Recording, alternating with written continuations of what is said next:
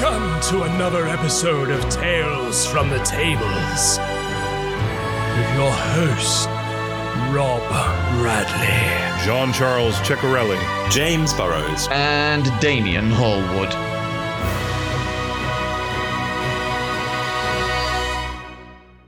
Hello and welcome to episode 25.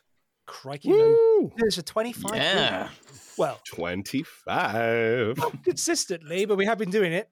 Yeah. Semi-consistently. Semi-consistently. It's the problem with the holiday period and then all the illnesses that have gone around. Oh, What? I have no idea what you're talking about right now, James. No, what? I know. No, I'm not stuffy and my voice cracking. You sound lovely. You rest up, buddy. The only good side to this of being this sick, especially for recording, is that my voice can go down a couple more octaves than it usually does. Oh, yeah. So I'm I can give Barry White a run for his money now. All right. Hey, everybody. Welcome to Tales from the Tables Evening Edition. I've got some serious AMSR in my ears then. Barry White mixed with McConaughey. Yeah, okay. All right. Those are rookie numbers in this racket. You got to pump those numbers up. Have you guys heard the him reading a bedtime story on Calm? No, I think I have. No. Yeah, it's like, is it good? Yeah, it's just fucking brilliant. I'm like listening to it, I'm like, does this make me gay? I like because I really Who isn't a little gay for Matthew McConaughey? I'm not sexually aroused. I'm just like in You'd nice want to curl place. up next to him in bed a little bit. Yeah, that's fine. It's fine. Yeah. It's like imagine if you walked in and your girlfriend or your wife or your partner was like in bed with Matthew McConaughey. You'd be like, yeah, that's cool. You'd be like move over. Disappointed, but like also kind of impressed. Honestly, I just finished True Detective season 1. Had a lovely time. Oh yeah, dude. I just finished True Detective season 1. I'd curl up with that man in bed any day. And if my partner, if I walked in and saw them, I'd be like, "Yep, move over. We better have room over here." So yeah, right. It's fine. It's like what I like to see is a lovely lovely piece of corn in the fields. Yeah. And the sun setting over that corn, reflecting. Yeah. That's what I like to see. Yeah. It's like, oh man. Indeed. JC, the last time we spoke, you were kind of starting that series. Now that it's all over and done with, you still love it? Worth the hype, every minute of it. It got better. The stakes were great. I think everything everyone had told me about it like totally went through, and it delivered. I skipped 2 and 3 because I heard they weren't good. I did start on 4, True Detective Night Country, which is the one currently airing. Jodie Foster. Yeah, Jodie Foster. She's incredible in it, as per unsuspectedly usual. It's a bit of a slower start. I'm only 2 episodes in, so I can't really judge it too hard. It's definitely drawing inspiration from The Thing. We talked about that ad nauseum on this podcast, oddly. But it's definitely, Arctic inspired. Well, the other one was Antarctic inspired, but it's called Night Country because they have just started the periods of 24-hour darkness in Alaska, high up there in the Arctic Circle. Yeah, sick. Yeah, so it's like northern Alaska. Jodie Foster plays a detective. She has a partner. There's like this really grisly, gruesome mysterious deaths of a whole research station up there, and they find all the scientists frozen naked out in the ice with their eyes gouged out and stuff. Spoilers. Should have said that. Spoilers for anyone who hasn't started it yet. That's the inciting incident. That's okay. You don't learn about all of that till the last minute of like season or episode 1. But yeah. Oh, well. Yeah. So, wait, if you think it's a slow burn, you know that it gets somewhere by the end of episode 1. Yeah, you might be able to get. You can get away with spoilers being trigger warnings. Like I keep looking at trigger warnings. I'm like, oh god damn it, they smoking it. Oh damn it. Yep. I'm gonna watch it. I can't watch it now. I know they're gonna smoke. Yep. Exactly. Yeah. So yeah, Damien, good question. But yeah, true. The first season really holds up. So I'd recommend everybody go watch it, especially if you are it's fantastic. Just a fan of a good suspense, or even a little bit of a Lovecraftian fan, because there's a little bit of that eldritch suspense in there.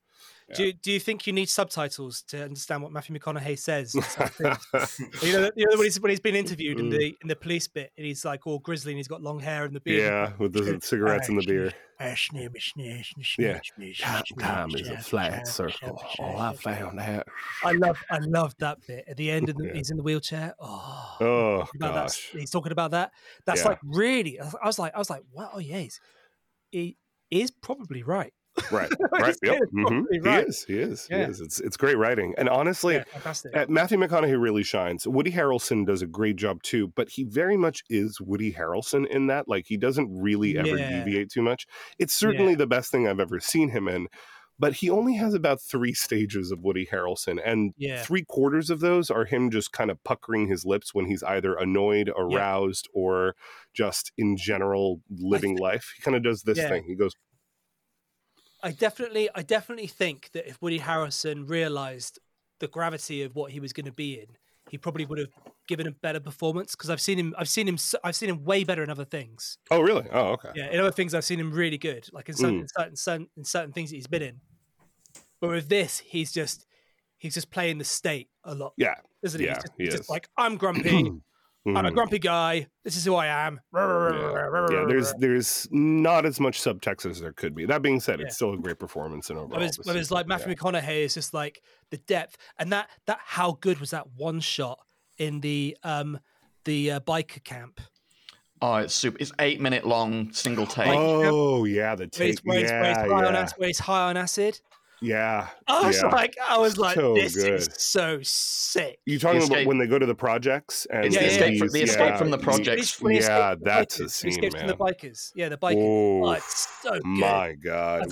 Where he takes his contact and shoves him in the back. Oh my God. I can't remember how many takes, how many attempts that took. I think it was in the teens to get that right.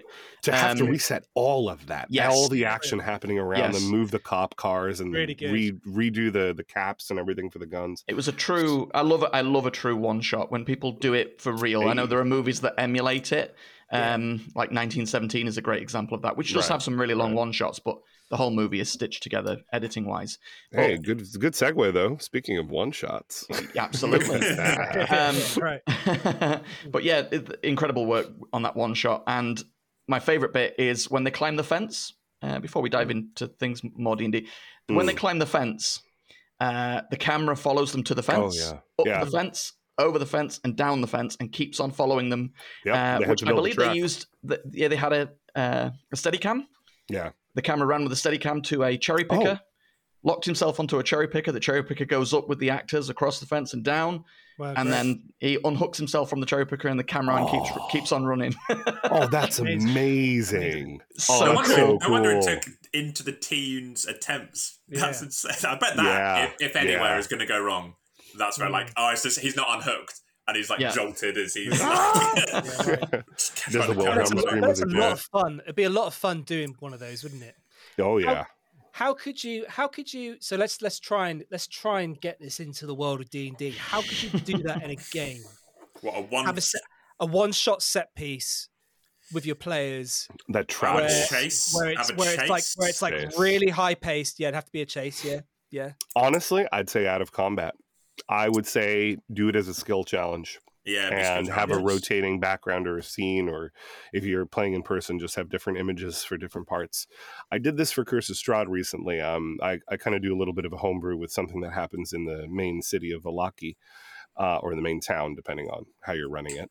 And at one point, they're chasing after a vampire spawn that has a MacGuffin that they need to grab. For those of you familiar, it's the bones.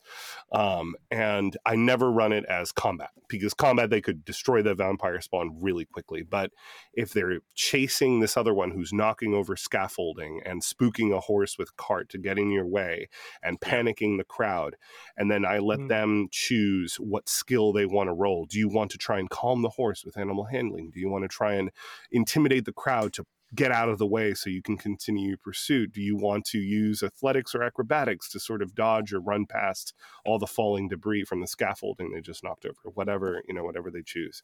And that, you find the right chase music, you set it up right, I think that could really shine. Yeah. Yeah. I wonder if there are other systems that it probably works better in. Probably as well. better, yeah. I wouldn't be surprised if you can Blades in the Dark has something like that. Yeah. I think even like Call of Cthulhu, because there's not as much focus on combat, but you can do like maybe something is chasing you scene, and you're trying to sort of either make like snapshot decisions on which directions to go. Yeah. I think that'd be quite cool.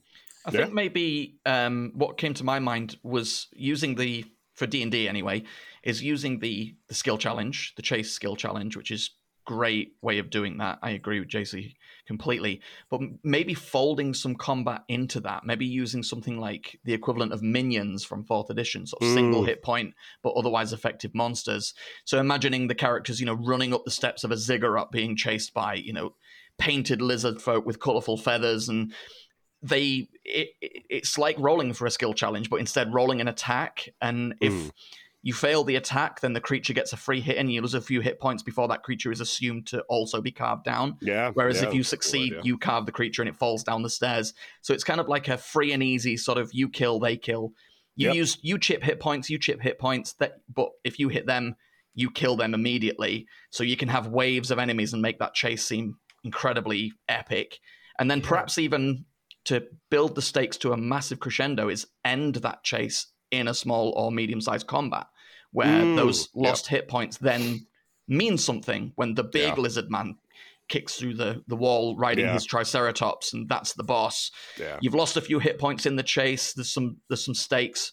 Now you're in a fight, and at the end of that fight, when the creature finally falls, you play as right. Well, you had me at Triceratops.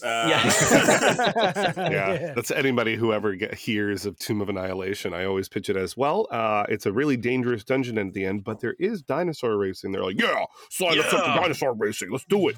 You get one session of dinosaur racing, and then it's just terrible the rest of the time. It's an awful experience from then on. But it's like false advertising. What you want to achieve with a one shot, because when you watch those one shots, it's almost always done to make you feel kind of breathless, to kind of feel like it's relentless, and the fact that it's a one shot pumps that up to 11 because it is a single take. And so as an audience member that the stakes are even higher, especially if you know going into it it's going to be a one shot, which I did for that episode. So you want to emulate that feeling of breathlessness, like it just keeps going. Ending it on a combat after a massive skill challenge with all those stakes, I think that would emulate that feeling of just relentlessness. I love that idea. And honestly, I did end that vampire chase through the town with a fight in the church. And I've run this every time I've run it, which is now 4 or maybe 5 actually. I've always had something different that they fight. They always end up in the church, but they are always fighting something. And whether it's Strahd himself or one of his big minions, or last time I ran it, they fought Lady Wachter, which I reskinned as a full necromancer. And because there's a cemetery right next to the church, of course, all those zombies come pouring in while swarms of bats break the windows, and they're like, crap, oh my god. But the idea of the minions kind of like wearing you down and like getting you ready and pumped for that final fight is a great idea. I'm going to do that next time. There's going to be a whole bunch of lizard folk running at them in Barovia, and they'll have no idea why. Fantastic! I did a fight scene in one of my games. The only game I'm running that shit at the moment with the last session, where they basically got locked inside a tavern with this gang, and there was 20 of them against 6 of them. And it was literally like, okay, here we go. And I sort of set it all up. Whereby I said, right, okay, this is what's around you. You've got tables, you've got chairs, you've got glasses on tables, you've got great big tankards on tables, you've got like a guy's just jumped on top of this table, another guy's just jumped off that table, he's got like a great big bat out, this other guy's got another bat out, and they're coming for you. Roll initiative. And it was like, and the guys in the bar went first. I got the highest initiative, and they literally just like clambered on top of all of them. They basically like got on top of the biggest one out of all of them and started like piling them in. Yeah. It was so cool. It's so interesting. Love it. Like having the pace, like just up in the pace because there's so many. I was like, okay, but they had like really low hit points. So they would literally like hit one of them, and that person would like be out for the count. Yep. and dead straight away. It's like minion rules. Yeah. yeah. Let me guess. I have to. I have to ask. This is the greats words. Yes, it is. Yeah. Yeah. Yeah. I feel like tavern fights is what they're built for. They love that sort of shit. Yeah. They're just like they're all over it. They're like, yeah, great. Yeah. I take his bat and I shove it up his bum and then I push him into another one. Yep. Yeah. That all happened. Yeah. It's fantastic. So speaking of that, what I guess is what's the most intense combat or like the highest number of enemies combat you guys have ever run? Because like you just had a 20 like that, and yeah, I think that's the biggest. That's the biggest one. That's the biggest I've done. 20. I've done in the hundreds, I think. Ooh, it's essentially a war game at that point. No, well, kind of. Ish. Yeah. Like big enemies, and then just loads of minions. I didn't give them only one hit point though. I did leave them slightly more. So I think they could take probably 2 hits before they went down. But the characters were level 20, so I was like, well, if they fireball in the center, I want them to be taking out a lot of them, but I don't want, them all gone all the time.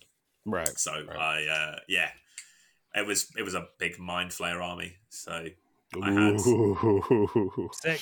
I had like the Elder Brain Dragons. I had 2 of those. Holy fuck. I think I had a purple worm in there as well. And then send me your notes on just forward them to me. Yeah, so we had some lovely Elder Brain controlled purple worms. And then then that's right, and then just human soldiers that we taken. So essentially, it was at the end of like a 3-year campaign, and various like cities in the kingdom had been taken over. So that as they were sort of building their army, other cities were falling, and their citizens were being added to this Mind Flayer army. Yeah. So sick. By the time they got into combat, they were trying to like break the control of the Mind Flayers. But ultimately, they were doing a lot of fighting of their people, which is another thing. So I didn't give them totally rubbish hit points. I was like, well, maybe they don't want to kill them all instantly. They didn't seem as bothered as I thought they might be. But yeah, go figure. My biggest combat is probably Icewind Dale.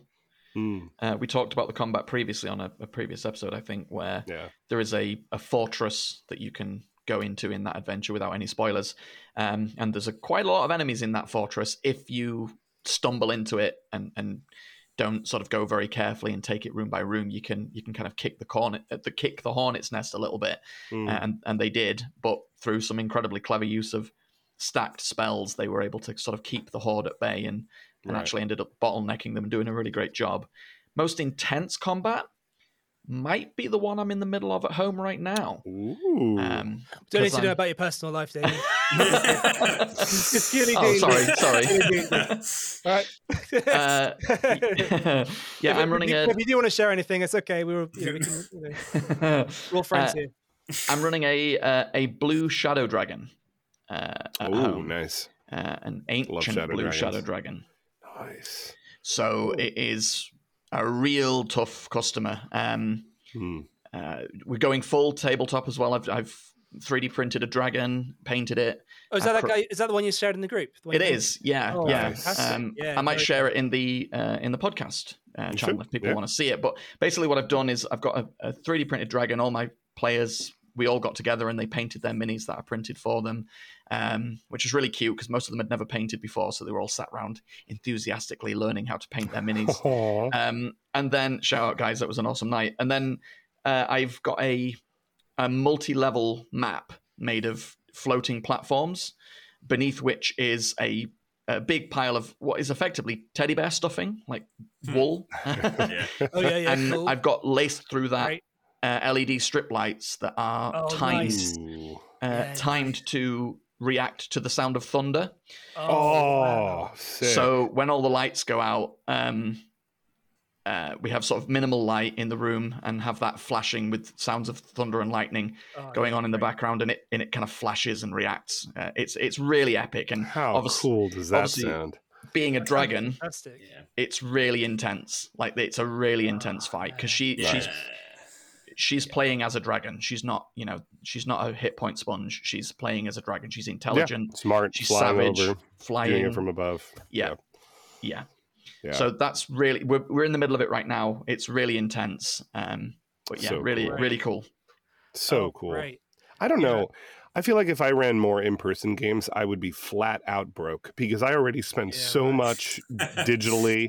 I buy too many tokens and support way too many people on Patreon for pretty maps that I only use, 30% of the time. And then the other 70%, I'm like, I need the perfect map for this situation. None of these are working. And I haven't attended enough of James' classes to draw my own yet. So I panic and I find one and I'm like, oh, but the night exclusive one is on Patreon for $5. I'll support them. Look at all this other stuff. And then I never end up removing that thing. But yeah, if I were running in-person games like you, Damien, I would want all of that, all those effects, and I'd be so broke. Like it is crazy how expensive it would get. Even if you're just running something like Curse of Strahd, just all the individual minis you would need to run that, all the different encounters for all the different cities. Like you can, if you've got an old TV, you can use a digital tabletop. That's really cool. At least you can just project. That's what maps I would probably do onto that, so you don't have to spend crazy amounts of money on like real terrain. Who does that? Who spends money on terrain? Right. Are those boxes of terrain right behind you there, James? Yes. Cool. Not wrong with that, man. No, it's great. No, I bought a TV for about £200 off Amazon, and it's perfect. That's exactly I need to get a new one. It's got like a crap. It's like not like you'd be disappointed if it was your actual it was your TV. Entertainment, right? Yeah. But to have it like on like the deck and to have your maps on there and just plug it into your laptop and just move your stuff across. It's perfect. Absolutely perfect. The problem I've got with mine is I've had the same TV that I use for my game board now for 15 years, since I was 15. So 15 years. And it weighs a ton. Yeah, this one I've got is like light as hell. I need like a new lightweight. Throw it up. Yeah. You need an upgrade. I'll send you a link. It's like £200. I think like Amazon do those monthly payment things that they do. Yeah. I think I did that for it's like £11 a month for like God knows how long. James, I bet that if you leave your TV at the medieval hall of in Salisbury, in like the back room where we changed last time, they probably wouldn't notice. And you could just use it there you could just leave it there for next time. You don't have to keep transporting. Yeah, right. There you go. It's my bedroom TV, so if I don't have it, then I can't watch TV in bed. Never mind. Yeah, right, yeah. Otherwise, I do, really. Yeah. Yeah, fair enough. I can't imagine they'd moan. Right, well, I think it's time for the news. We've gassed on quite long enough, I think, with this. So, So, Damien, what news updates do we have this week? Oh boy! Yeah, we've had a couple of weeks, so there's a few items. What I'm going to do, I'm going to run through the list of news stories that I've sort of selected, and then basically you guys can sort of choose your story of the week, as it were, the thing you want to choose. So we'll stick with D&D to begin with. Quick PSA on D&D, internet being internet. There was a series of clickbaity titles flying around in the last couple of weeks about Tencent acquiring D&D. Yep. They're not acquiring D&D. If you actually follow those articles, they should hopefully tell you that they're actually acquiring the IP for producing things like video games and video other game media. licensing. Yeah. They are not acquiring the license for D&D, which that a lot one of guy titles would have you believe. Yeah, that one guy on YouTube that made this news kind of big. I forget his name right now, but I can't stand him sometimes. Because he does this all. I've realized that he's made his channel more clickbaity as his history has gone on. It's kind of sad that we know this or that we follow these people. But at first I immediately hooked onto it. I was like, oh my God. I went upstairs. I was like, Dad, Mom, we're being sold to the Chinese. And it was this whole thing. And then I realized, no, this is probably just some misreporting in the beginning that was misinterpreted. They're probably just selling licensing deals like they did with Larry. Sorry. We're getting ahead of ourselves. Damien, Go ahead. That's okay. That's okay. Just a quick PSA on that. Check it out. Don't worry. I could understand your fears. Tencent are a massive conglomerate company that are acquiring video game studios like a gelatinous cube, acquiring adventurers, skeletons. Wow. And What a comparison. and melting many of them down like said adventurers. Tencent, please don't hurt me. Yeah. Oh, wait, sorry. I'm getting a little bit of feedback. Damien, do you hear that knocking in the back of your door? It's the Bickertons. What are they doing there? All right, so I'll quickly run through these other items. So we talked a little bit earlier about the Player's Handbook and other revised books coming out in May this year. They're not. Jeremy Crawford has made it clear that they are not coming out in May and that they will still be working on those books in May. So that was never the plan. Wow, okay. So that's one item. Looking forward to something to read in May. That's one I know. Another big one for all of you VTT heads out there. Foundry has now got official Dungeons & Dragons support. It looks great. They released a video showing all the features of it. And it looks really beautiful. The layout and everything is really, really nice. Gorgeous. Good. I tried it out briefly. Yeah. And, well, I'll save it for the post-discussion of the news. Yeah. Another quick one. Free RPG Day this year is June 22nd, 2024. So your friendly local retailer often have free starter kit books and things. Many of the names included this year. There's huge Free League, Paizo. There's Story Engine, Kobold Press, Roll and Pray Press, Magpie Games, Renegade Games. Huge collection of studios. There's full lists of them out there participating. The Marvel role-playing game. So June 22nd, 2024, head to your local game store, and I'm sure you'll be able to pick up something that they're putting down for Free RPG Day. Amazing. Cool. Have you guys ever been involved in that before? No. Going to pick anything I've picked up the little sort of magazine type free booklets for I've got a MechWarrior one somewhere and cool. a Warhammer one somewhere. Just these little books that are designed to be like Kickstarter entries into RPGs. Right on. Okay, sweet.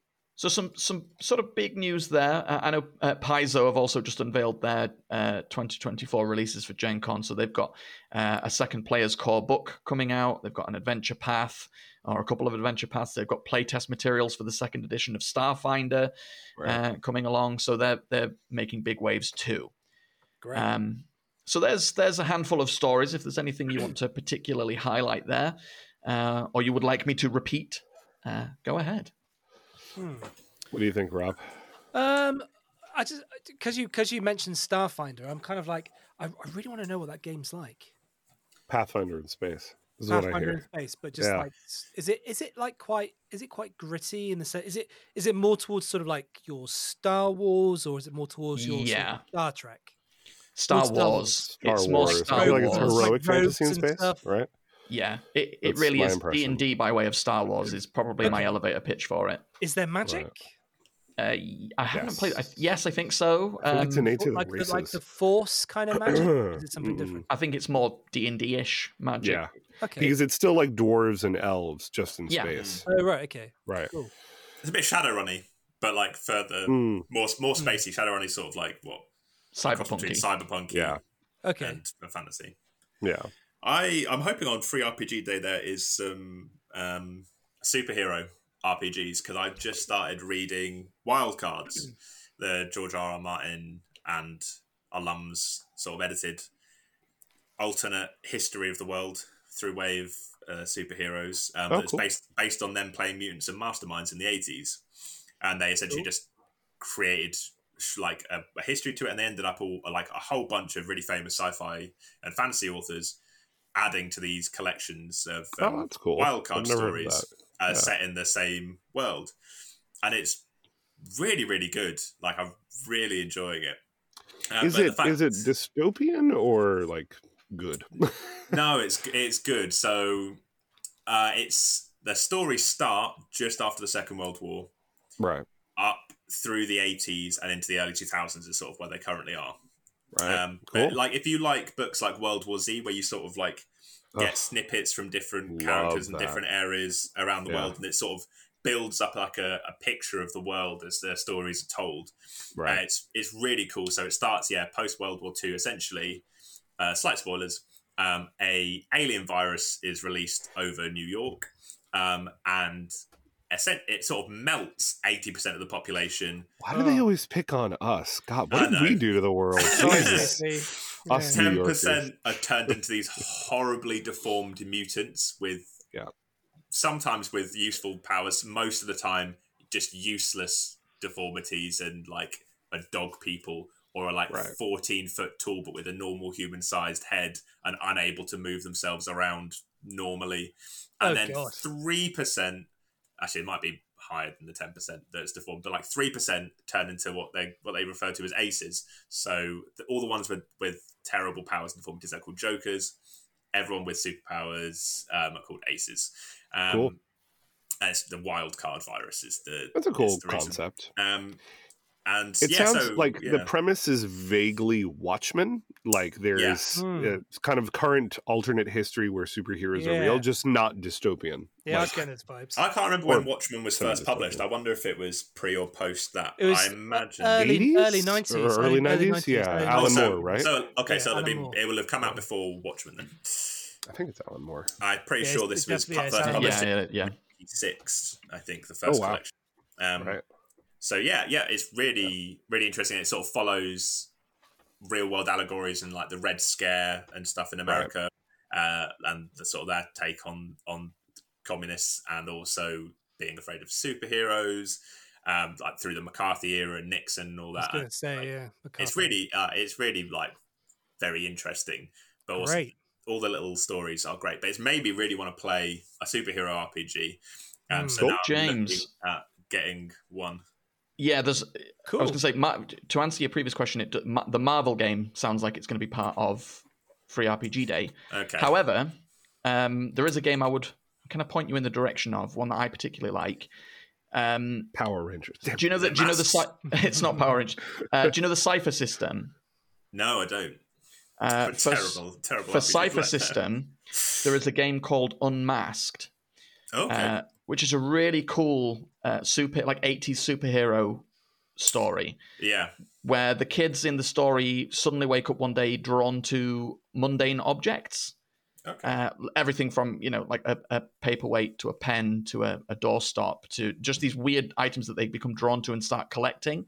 And then when they've collected them, they form them all impulsively into a mask that then when they put that mask on, they become a superhero.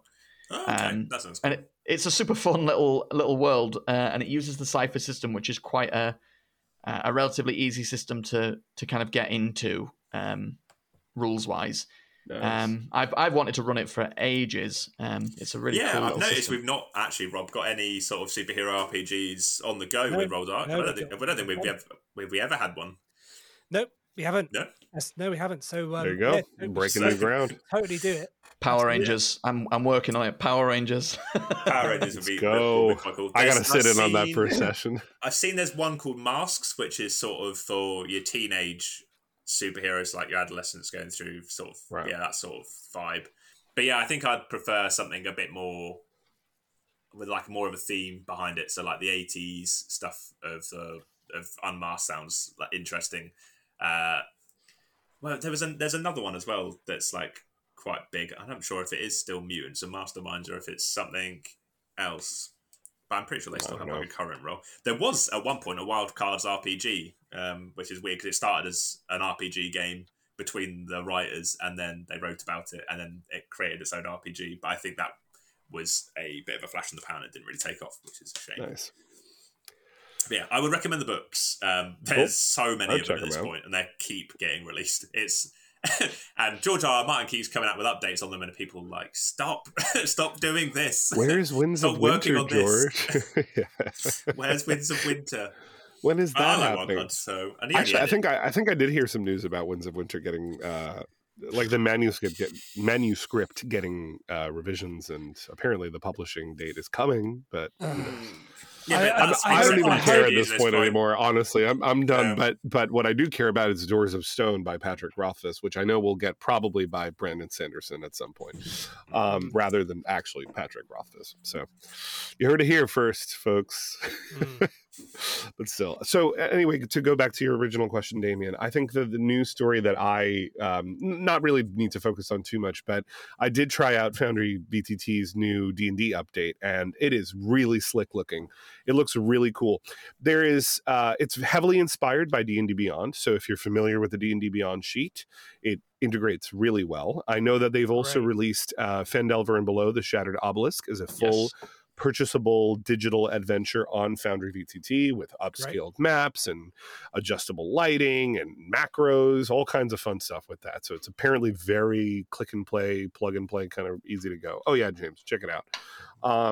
That being said, for a person who is as in depth to or in the Foundry VTT world as I am, thanks Face, I blame you, with running like probably 90 modules actively, a lot of those modules are not updated for the new system yet. So as always, I'm in a holding pattern. I had to revert everything back afterwards. I went back to an older D&D system, and I'm just sort of waiting for the core modules that I have to catch up and eventually do my old thing of like, okay, which ones aren't getting supported, which ones kind of do the same thing, what's replacing them.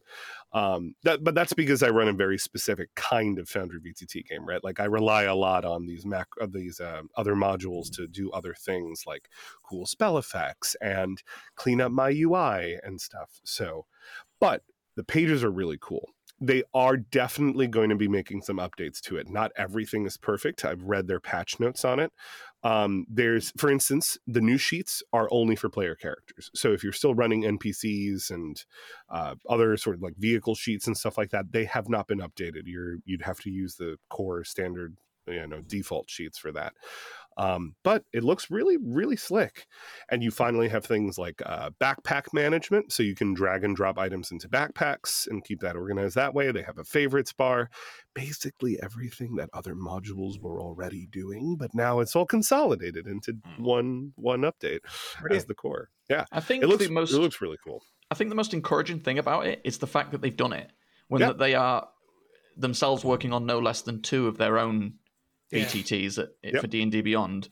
It's cool that they're still supporting the third parties. Yes. Absolutely. After the last couple of years of scandal for Wizards of the Coast and their approach to third parties, I think it's really, really encouraging to see them supporting something like this. Yeah. I wonder if there'll be some integration with D&D Beyond where you can easily move stuff over at some point. And so what they'll want is to keep, even if you're using Foundry, you will be buying stuff on D&D Beyond anyway. Yeah, and probably. Well, I mean, here's so a couple of my players immediately asked me, they're like, hey, how does this impact the VTT that D&D Beyond is working on and Wizards is working on? And I said, honestly, I don't think it is impacting that much because first of all, I feel like D&D Beyond is working on their VTT very much in a silo. Like I'm talking about their, 3D rendered Hero Forge-esque VTT, their really cool looking one that they debuted. I feel like that one's being worked on very much in private. The D&D Beyond Alpha Access Maps thing that they have going is very, very bare bones. And from the people that apparently have tried it out, it works and it's cool, but it certainly doesn't have the functionality of something like Roll20 or Foundry. Excuse me. If you go into that, you go into that as a beginner. Yeah, It's never used anything else. Yeah. Right. And honestly, I obviously I'm not in the process. I don't know how involved it is, but from my perspective, this is a really smart move on WotC's / D&D Beyond's part, because all they really probably had to do was, okay the licensing literature and the contracts and send over a handful of assets.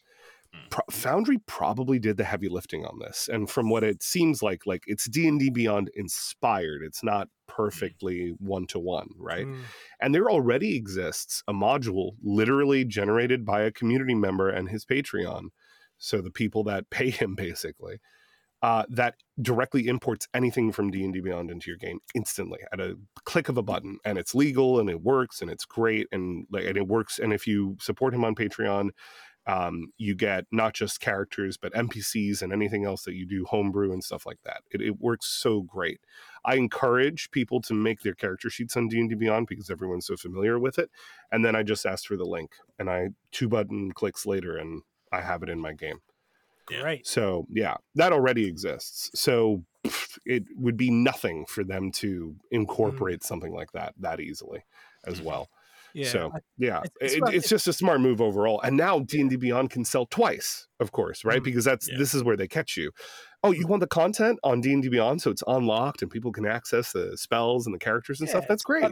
Yeah, and man. yeah, and now you want that over in Foundry VTT too. You want to click and play plug and play the adventure. Sure, that's another $20.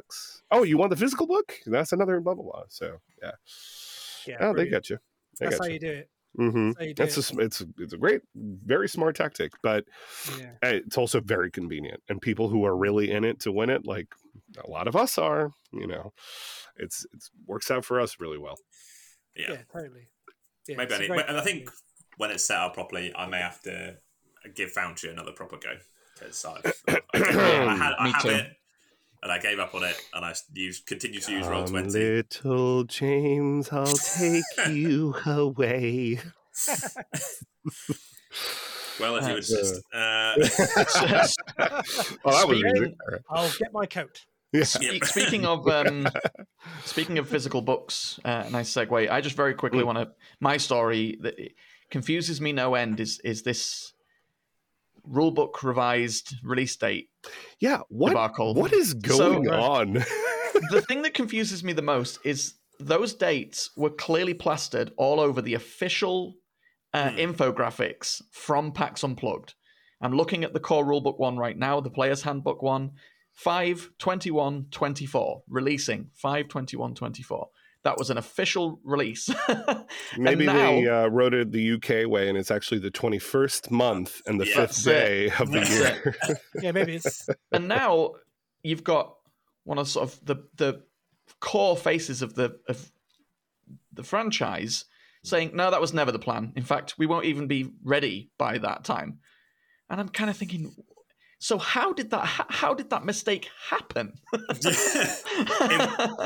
It's clearly I don't know why they haven't just said, "Oh no, we pushed it back. We wanted to make some more changes, and it's being delayed." James, rather than just be like, "No, it was never that way." Just gaslight the comedian thinking that it's legitimate gaslighting. It's great gaslighting. There's physical things with the date on. No, there's not. No. You're reading it wrong. So okay, I think you're insane. Actually, I'll keep this rant as brief as possible. So first of all, Jeremy Crawford has my initials, and a lot of people call him JC, which irks me to no end because they're like, "Well, JC ruled." I'm like, "No, I didn't." They're like, "No, we mean Jeremy Crawford." I'm like, "Rah!" Ever since I've started watching their explanations, reading their sage advice, especially Jeremy Crawford's, and love you, buddy. Don't get me wrong, you're a great designer, and everything else. Especially the sea invisibility rule. Did you heard about this, right? No, I don't even know if we talked about it on this podcast. Maybe not. I don't think so. Oh, you're going to love this. All right, grognards, get ready to come out of the woodwork with me. Here we go. So Jeremy Crawford came out because someone asked either on Twitter or on one of the forums whether sea invisibility, the spell that allows you to see invisible creatures and objects, negates the advantage that invisible creatures have against you for being unseen, right? Jeremy Crawford came out and gave this explanation, adjectives withheld for now, how it actually doesn't, and how the rules were designed this way, and how sea invisibility, the magic of the invisibility spell actually allows them to keep advantage. And I forget the exact wording of the reasoning, but it was the most, sorry for my French, bullshit, the most bullshitty thing that you've ever heard. Now, I know of no DM that would say, "Oh, well, yeah, you can see them, but they're still going to have advantage on you because they are technically under the invisible condition, because the invisible condition gives you advantage in your attack rolls, and sea invisibility doesn't negate the invisible condition. It just means you can see them. And I think he said something along the lines of, well, it's really more of like a silhouette. And really, you don't know where the attacks are coming from when you see the silhouette. Don't quote me on it. It was something along those lines and something equally ridiculous. That's And so it just, ridiculous. it's the perfect microcosm. If you listeners, you can't see me, but I'm like wringing my hands literally right now. I'm like making little claws because I'm so angry about this. And it's the perfect example of how, if you watch and you go back, they never, ever, ever admit that a rule doesn't make sense. It would be so easy for someone to be like, oh, actually, you know what, community, that's a really good point. It should work in this way. It should work as intended, as you might imagine. And we'll probably fix the wording in the next update. They are incapable of saying that. They need to represent D&D 5e as if it was perfectly generated without a single mistake, as if they were gods. They're incapable of making any errors with its design, and how things that make absolutely no sense were in fact intentional. And the see invisibility thing is just the perfect example of this. But this doesn't that explain exactly why they're like, oh yeah, no, May 21st or whatever the date was. That you're wrong, as a matter of fact. But also, who's asking that question? Why does anyone reach out for clarification on that? Because as we've talked about here, that's silly. Obviously, it negates the advantage. Because some DMs are so raw. Some DMs are. I'm getting lightheaded talking about this. Some DMs are so raw that they will like literally go to the nitty gritty wording of the thing rather than the spirit of the feature or the spell, and it just makes no sense. If you're listening to this podcast and you're one of those DMs that thinks that see invisibility and you can see an invisible creature doesn't negate that invisible creature's advantage on attacking you, you are wrong. You heard it here. At me on Discord. Let's go. But yeah, that is exactly why I think this is happening right now with the dates. Unless, Damien, you think you have another explanation in the works. I don't have an explanation. I think that's as best an explanation as we're going to get. I should point out, at this time, we still don't have an idea of when they are actually supposed to be coming out. I would hope it is this year, given it's the 50th. What a perfect year to do it. But at the minute, tight-lipped. Is it a joke? Is it like an early April Fool's thing? Like, actually, surprise! It's early. It's an April 1 or whatever. They obviously can't decide something. There's something obviously going on behind closed doors. So they're just like, oh shit, we should have done this or we should have done that or whatever, and they've just made a mess. They've made a mess of it, and they're just like, oh, maybe no one will notice. Jeremy Crawford probably shouldn't be doing their PR for them and coming out and saying stuff like that. There should probably be a team of people who they give this information to. When he's asked to be like, Hasbro fired 20% of their workforce. Tell them you can't comment on it, and we'll release something for you. It's probably what should happen. Yeah. Well, and the other weird part of this, and I'm glad you brought it up, Damien, because I've been wanting to ask you guys. There is very little news or announcements on like what else is coming out this year. All I really think I know is the Vecna book that we've been promised, but there's no release date for that either. No, that was removed. That was May as well. That was to coincide with the player's handbook. It was the same date. Oh, and now that's removed, not a thing. That got removed as well. Like all of the dates got removed. So at the moment, we don't know. Like normally, and last year especially with all the the feedback that they were getting in early Jan and all the vitriol, like we had release dates all the way through like October, November. We knew that Dragon. No, that was the year before. But like we knew when the things were launching, right? Yeah. Now we have nothing technically released or slated for 2024. We don't have any dates, and it's February. It will be because they've had a reshuffle in their organization, and it must be, and they just haven't got their act together in terms of like shit. We need to like roll this out because the person who probably is in charge of saying we need to make sure our community knows what's coming up in the next year probably no longer works there. or the people that would have done it normally is no longer there. So they're just like they're probably in turmoil, right? Which is a shame. That's wild. Yeah. And honestly, I wouldn't be surprised if it was the Hasbro layoffs that are affecting this. Because that was 20% of their workforce, right? Well, not WotC directly, but it probably was impacted. I do know that some employees at WotC lost their jobs. So wild. Wild Yeah, stuff. real shame. Yeah. So, do we have any tales from your tables? And we didn't have any from the DMs this week. So, I don't know if you guys have got anything you'd like to share with the listeners. Games you've been in. I've got a pretty fun one, I think. Yeah, go for it. Yeah. So I'm running Icewind Dale on a Tuesday night. I love hearing about this. we are getting end, right? close to the end, and fear not, I won't go into spoilers. Damn it. But if you know if you know the final chapter of that book, you know the location that takes place in, then you'll know kind of exactly what I'm talking about. If you don't, then it's just a cool thing to look forward to. Cool. The characters are searching a large location with lots of stuff to explore and getting pieces of information, clues, and bits and pieces that they need to continue their adventure. And there are certain places where those can be found, and the rest of the locations are just sort of fun encounters that they've got themselves tied into. A recent one involved them wanting to get to kind of the top floor of a tower, and there's some guards outside the front of the tower, which they just didn't want to tangle with.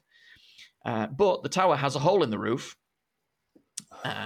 So one of the players used Thunderstep to take themselves and another player to the hole in the top of the tower, then decided that they would lower a collection of tied together ropes down from said hole and ask the other players to get into their bag of holding, tie it off at the end, hold your breath, and we'll pull you to the top of the tower. And haul them to the top. Of the tower. Which, interesting. This is another don't at me. I am sure there is probably a reason out there why somebody will say that is not possible. But what a fun idea. It's a great idea. What a great idea for heisting your way into a tower. So I allowed them to do it. It's not like they're going to be in that bag for hours while they infiltrate a location. They're in there for a minute or two at most.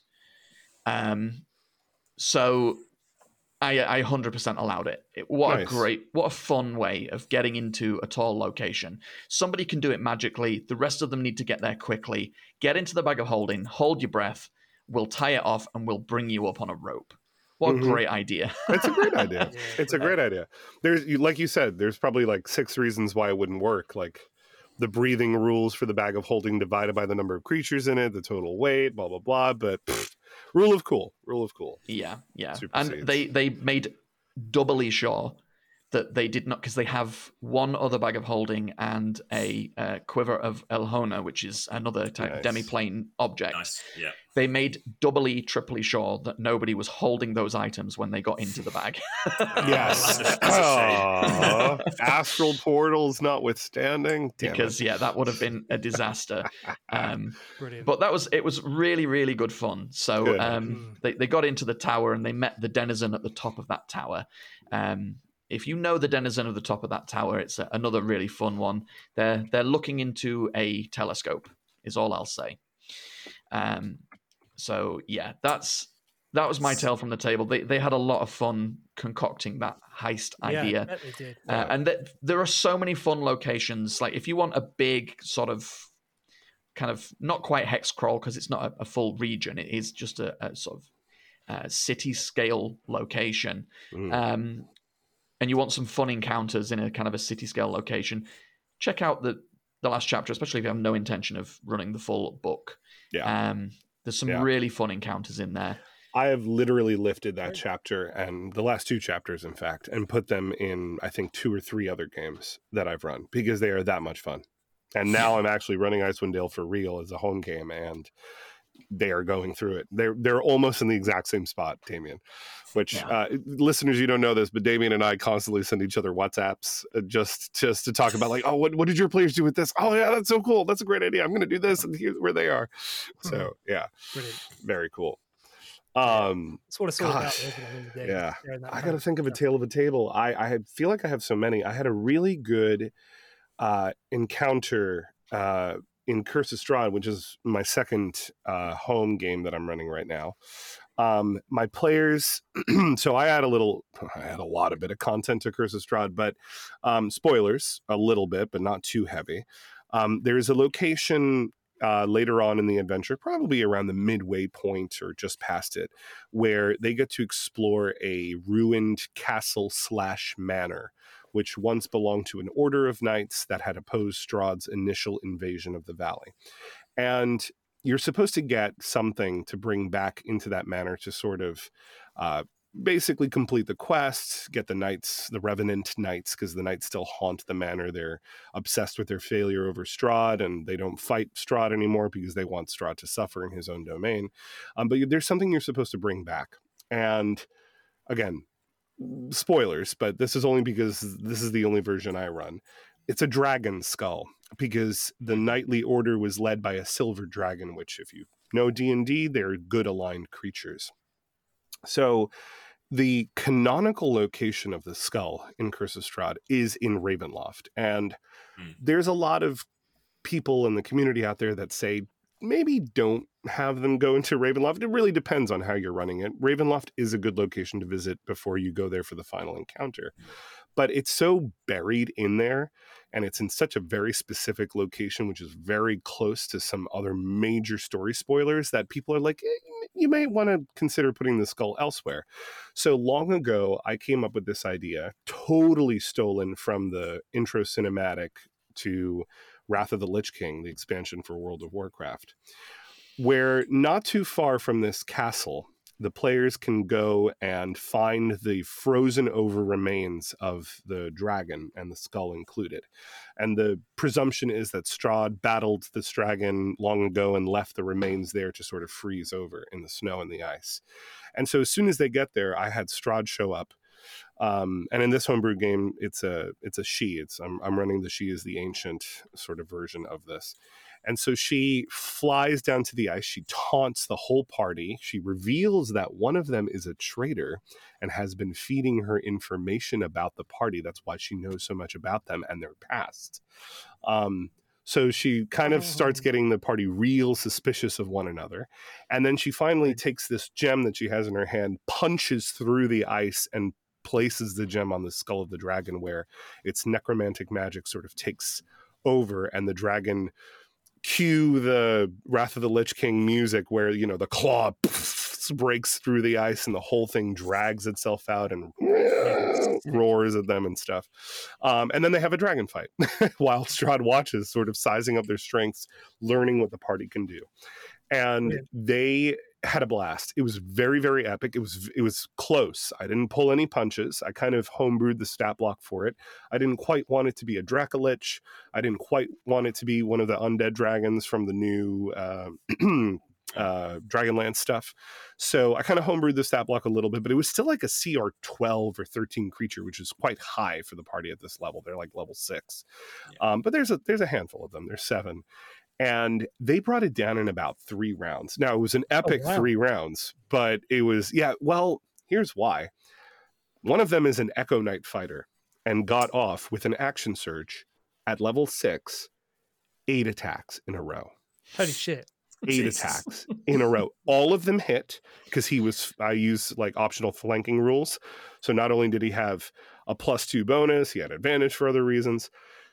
That guy, every single one of those hit. He had a great sword, and he was dealing additional damage on top of that for another reason. It was just, I watched that stat block, or that health bar, go from about half to about a 10th in a single turn of combat. And then the wizard finished it off with a hit of a firebolt, a strong firebolt. And it was beautiful. I've never seen the party so happy. They were just cheering and everything else. Right. And then at the end of it, Strahd sort of disappears, and the spirit of the dragon comes out and is basically like, thank you for freeing me. Here's the whole history, and I'm going to help you bring my skull back to Argynvost Holt. Ooh, spoilers. And I will help you out. But of course, this is the final bit of this story. I can't but help always play this dragon and the human form that he takes as Sean Connery from Dragonheart from the mid-90s. So the moment that he emerges, he's like, "Thank you for saving me.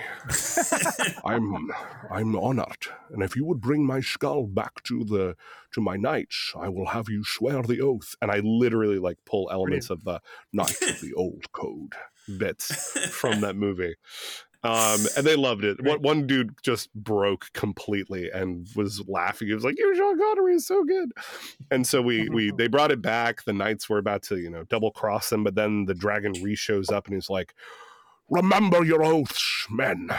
There can be only one." And then sure enough, there was a lot of satisfaction. And then I told them that they didn't level up and they all got really mad. But it was great. It was still a lot of fun. Brilliant.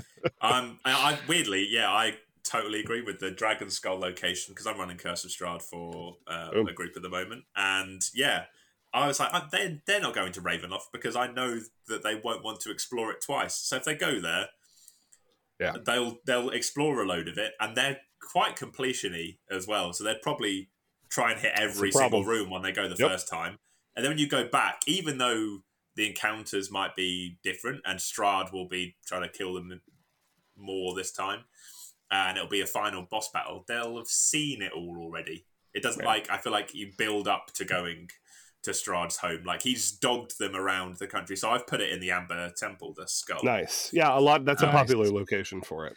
Yeah. But then there's like the logistics of bringing it down. Is that Will and Luke's group? Yes, it is. Yeah. Yeah. Cool. Yeah. Nice. Where are they right now? Well, actually, I'm seeing them this weekend. I'm going to Luke's house for the Super Bowl. So. Oh, cool. I'll see you. The superb owl. Most of them are turning up. The superb owl, yeah. Got my superb owl costume, a little sash that says superb and an owl mask. Big, that's all you could afford at the end. That's all I could afford, yeah. The wings I had to make myself. So I've been hunting pigeons with my cats. Will they get it? Do they watch what we do in the shadows? Okay. Yeah, but I'm looking forward to Roll Dark Fest because a couple of them are coming and they're at my table and they've bought some real cool looking armor, which means I need to up my costume game. Otherwise, they will be outdoing me considerably. Fantastic. One thing that was a great idea there, just a quick one to call out from JC's story there, was Strahd telling the party that one of them had been feeding them information. You didn't indicate whether that's actually true or not, but either way, if you're looking for a fun way to spice up your villains, have them do that. Whether or not the party is actually feeding them information, have them just show up and say, yeah, one of you is betraying the rest of them and you're feeding me information. Thank you, Bob, as we all know that every party of D&D has a Bob. Thank you, Bob, for all the information you've given me. I can now destroy all of you and watch the players just fall apart. So, what? You're doing what? Well, I've had Strahd go and mind control each one of them to do something at a certain point. Ooh, that's fun. I really need to use the charm more. Yeah. One of them, unfortunately, where you save the townsfolk from the werewolves, killed an innocent townsfolk, which when they brought back to the town, there's that hidden werewolf child amongst them. So the townsfolk are like, well, there's the right number of people, but that's funny. They're just getting I think my players are close to getting to Kresk. They had a slight deviation. They're going down to the Wizard of Wines winery right now, but they're going to go to Kresk. They did that first. They went. Oh no, they do Kresk, then Wizards, then the winery, then back up. But that was literally my last session. I had prepped Kresk and everything that was going to happen in Kresk, and then they were like, "Actually, let's go to the winery first. That's just a detour to the south." And I'm like, "Yeah." I have a real quick question on Curse of Strahd. Being that I'm in the midst of writing an adventure that has inspirations from the way that is structured and the villain. What do you think it is? Do you think it's Strahd that makes Curse of Strahd so popular? Is it Strahd, or is it more than that? I think it's the theme more than anything. The gothic horror, vampires, werewolves, sort of standard, sort of sleepy, hollow vibe of the whole place. It's also quite grim, and I think that people who like to take their RP seriously can sort of that's something that people like about it. It's certainly something that I like about it. You can still have a jokey Strahd game, and God.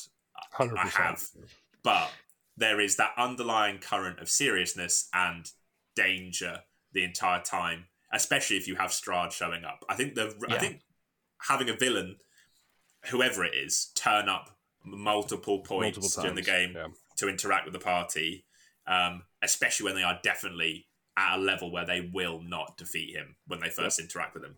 I did that with Tomb of Annihilation because no spoilers, but there's kind of a very late reveal as to the architect of that adventure.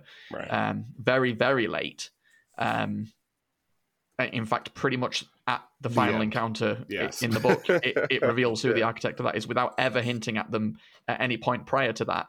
It does a great bait and switch on a different character that might be the villain, but then I had that villain show up frequently throughout the adventure and be much more present because it's so. I think much that's more a fun. great idea, Gamian. If I were ever to run Tomb of Annihilation again, I would do exactly that. It's such a stupid thing too, especially if you're running it in person and you pull out the book every day, because the villain's on the cover, and then you never see them until the literal probably last or penultimate session. It's kind of ridiculous. What about you, Rob? What do you think? You've played Curse of Strahd or run Curse of Strahd? Yeah, it was one of the first campaigns we ran. Actually, I think it's good because it's a very easy way to play with when you've got beginner players who also I think are on the fringes of fantasy being beginner, like they're not quite in tune with with like a fantasy setting. Right. It's a good way of getting them in because it's you've just a familiar got story. It's a familiar story. Yeah, it's vampire. Yeah. They don't have to strain their imagination too much to imagine the situation they're in. That's true. Yeah, and I think because actually you can set it up so the players go into the mists and their player characters are just as confused. They don't have to know a whole load of backstory about the setting. Or even like, I don't think you need to do that in regular D&D, but there's that thought that a lot of people have where you're like, oh shit, well, I don't know, would my character know this? But in Curse of Strahd, you go through the mists and you're in somewhere new where your character's never been before, you've never been before, you don't know. So okay to ask questions. I think teases. Go ahead, Rob. Sorry. Yeah. Sorry, I was going to say I like the difference between the adventures as well, because with the Curse of Strahd, it isn't on rails. Right. So it doesn't you don't open it up and go, okay, page 1, I now to read this bit out, then I need to read this bit out, then they're here, then they're there, then they do this, then they do that. It's like it doesn't spoon feed you in a way that is like, like some of them. I think the was the Princes of the Apocalypse that series. Yeah, and also the Tiamat series, the Dragon series, the early Tyranny one. of Dragons. Tyranny of Dragon. Descent into Avernus is a lot more linear than you would imagine it is. Well. It is. Yeah, it is. It's very much like Icewind Dale isn't. That's very sandboxy. They're good if you're a DM that's a beginner DM that doesn't want to use your imagination, doesn't want to be a storyteller and really kind of come up with your own stuff. Whereas I think Curse of Strahd is a really good stepping stone for those DMs that then want to go and make their own epic stuff. Yep. It's a really good. I think it's good for first-time players, but not first-time DMs. Yeah, I don't know. You can do it, but I think there are, like you said, I think if you're a first-time DM, you can want that sort of more linear adventure to kick off. But I suppose if you go straight from doing the starter adventure, by the time you finish that, I think you're probably okay to go into Strahd. One thing I like about the non-linearity of it is, unlike all the others that are very non-linear, it's an open location, but it's a limited open location. Yep. It's like a small region, whereas the rest is, a whole island or a whole northern region of Icewind Dale. Or a whole world if you're playing Storm King's Thunder. Yeah. Yeah, but even with Icewind Dale, if your characters are really determined to be like, no, we want to go real far south, I mean, there's technically nothing stopping them. I mean, they're abandoning the adventure, but if they're like, no, we want to go south to do a specific thing before we go back up north, you're like, well, there's nothing I can actually do, I guess, to stop you if your heart's set on doing that. Whereas in Strahd, they're like, well, I want to follow the road and keep going west. You're like, okay, well, you're either turned around or the mist starts choking you. So turn back. You are limited. You cannot go that far. Right. I think all of these tease probably my belief. I think Strahd is extremely compelling as a villain, and the similarities, the accessibility of it. Everybody knows the Dracula story, so that's easy, or Castlevania. But I actually think it's the structure. Bless you. Oh, I'm getting you sick through the mic, Rob. Achoo. I was literally like, where's the mute? Where's the mute? Where's the mute? I just came out. Sorry about that. Brilliant. I was listening. No, but I was going to say, I really do think it's the structure, which is what we've kind of been talking about. But the fact that it is a sandbox, not quite on rails, but like you said, James, limited. I think honestly that's its biggest strength. And the fact, like, it could be anybody. It could be a lich. It could be a vampire. It could be anything that they fight, right? And whether you tease him a lot or tease him a little, or in my case, it's a she or they or whatever, is interesting and definitely usable, but it doesn't make or break the adventure. I think it's the structure of it that makes it so popular. It has honestly. a nice replayability mechanic as well, doesn't it? Yeah, with the tarot card deck. Yeah, exactly. Which I think, and here's the other thing, the shared stakes. And this is something I've been wanting to talk to you guys for a while about, because I struggle with this, especially in a campaign I'm running or I'm planning on running. The shared stakes idea, the real big compelling reason for all the players to be together, right? Yes, you can give them an adventure. I think most, if not all, of the 5e books suffer from this, all the adventures. They don't actually have a unifying reason for the party to be on this quest, the exception being Curse of Strahd. You have all been drawn into the mists. You are all the only outsiders. You are all trying to find your way back home. You learn that doing that is, or the way to do that is by fighting Strahd. That is a wonderful hook, right? It is also a frequently abused hook, and it works really well with Strahd. And if people have played Strahd, they've, tried and trued it basically at that point. The other good one is a shared peril like Baldur's Gate 3. Spoilers for the first 5 seconds of that game. Yeah. You end up with a tadpole in your brain, a mind flayer tadpole. You and the rest of the party that you gather are all tadpoled. You have these shared stakes. That is the reason for your adventurers to be together. You are trying to find a cure. You realize that doing that, or the only way to do that, is by confronting the absolute. So here's my question for each of you. What are some other ones? Apart from you're infected and you're all trying to find a cure and you're all trapped in a domain or in a private place with no way of getting out unless you all work together, what is another extremely compelling reason to get the whole party to work together in the first place? So fate entwined. So maybe you feel each other's pain. You're all connected in a certain way like that. So I think I want to say the series Sense8 did something similar, where like maybe you'd have like glimpses of memories for other people, or see what they're seeing at certain points. So I think something like that would be cool. Sense8's inspired, Also, the new book, the Planescape one, has a thing where you all wake up in the morgue together. And every time you die, you go back to the morgue. And I love that. That's pretty super cool. That is cool. Sorry, I got excited there. That's cool. That's cool. Yeah. The first thing that sprung to my mind, and I don't know why I went here, is the Nightmare on Elm Street, where the party slowly discovers that their collective families were all involved in something that's now come back to bite them generations later. Ooh, yeah, I like that. Interesting. Okay, so ancestry. Yeah, so Freddy, spoilers or for like a very old the movie. Runaways comics. Yeah, Freddy, it's revealed slowly through that movie that the parents who are denying any knowledge of this dream-haunting monster actually know exactly who it is and why they might have cause for vengeance. So slowly revealing to your players that their collective families were involved in some plot or curse or something could be a fun way of doing it. That's cool. I need to write these down. These are good. What I've never seen Nightmare on Elm Street, actually. Really? Yeah, never got around to it. It's dated. It's Is aged. it? Oh, I thought you were going to say it was it was always a bit cheesy, but it's both dated and not. Yeah. I feel like if you go into it expecting cheese, you will not be disappointed. Cool. Yeah. Going with cheese. It's a very it's a good horror film. It's the scariest bits are obviously the teenagers being attacked while they're asleep. Yeah. That's horrific to see. But right. and that's definitely It's very gory. I have a lot of like cultural osmosis of it. Like I know what Freddy Krueger looks like. I know the claws thing. I know a few lines from it and whatnot. But like I've actually never seen it. And my major frame of reference for it is that like one of the earliest episodes of Rick and Morty, where he's like, "You can run, but you can't hide, bitch." Well, I guess you can hide. Oh, all right. Yeah.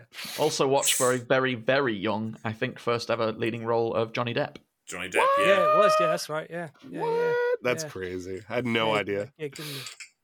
That's wild. I can't really. I think the main thing I always tend to do is if it's beginner players and they've never played before, I always do it. I set it up so that they've left their school of learning as their class. So like they've learned and they've been given like some kind of mission by their elder or by their teacher to go and fulfill. And when they go there, they meet other people who have also been given a similar quest. And it turns out that all of their elders, all of their other like the people that taught them their class, all used to be in an adventure party together.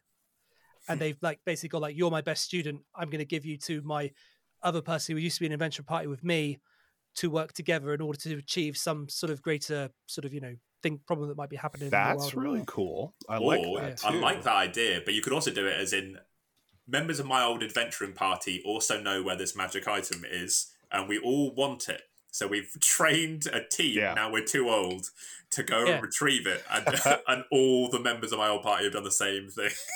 Yeah, exactly. Yeah, that's like really that. cool. That's basically what I do. Or what else? Do or die situations. So in I the gun often to do a the game. to the head scenario, right? Yeah, so I often have it like they're all prisoners.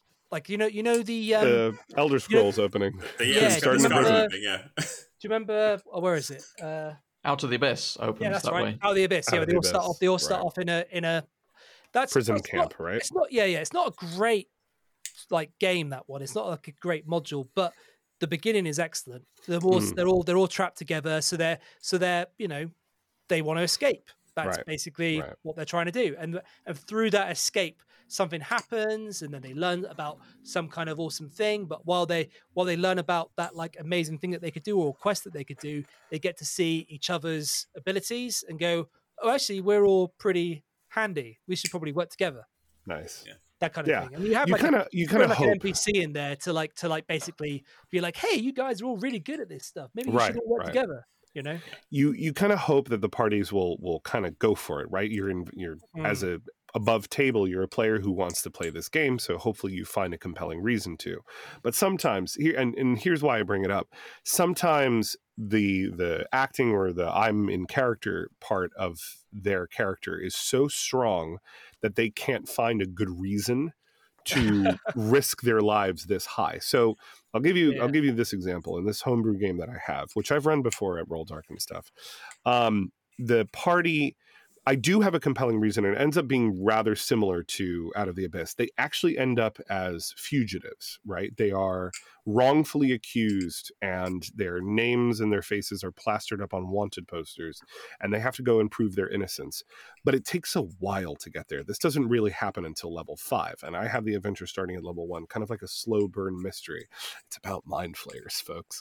Yeah. What, you're doing mind flayers, JC? That is someone like you.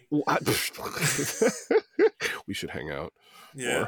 But yeah, there's so in the beginning when they start realizing that there is like a world threatening sort of aspect in the top of it, they're like, I was just in it for the bit of money that was being promised. I'm not a hero. I'm not an archmage. If this is threatening the whole Sword Coast, say, I don't think that I'm the right person cut out for this.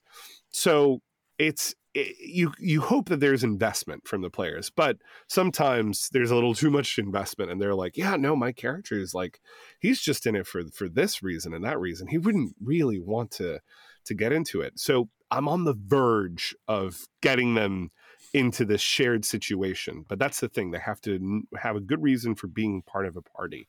And all the ones you've given are excellent examples. I'm going to start incorporating some of these. And I think it's awesome stuff.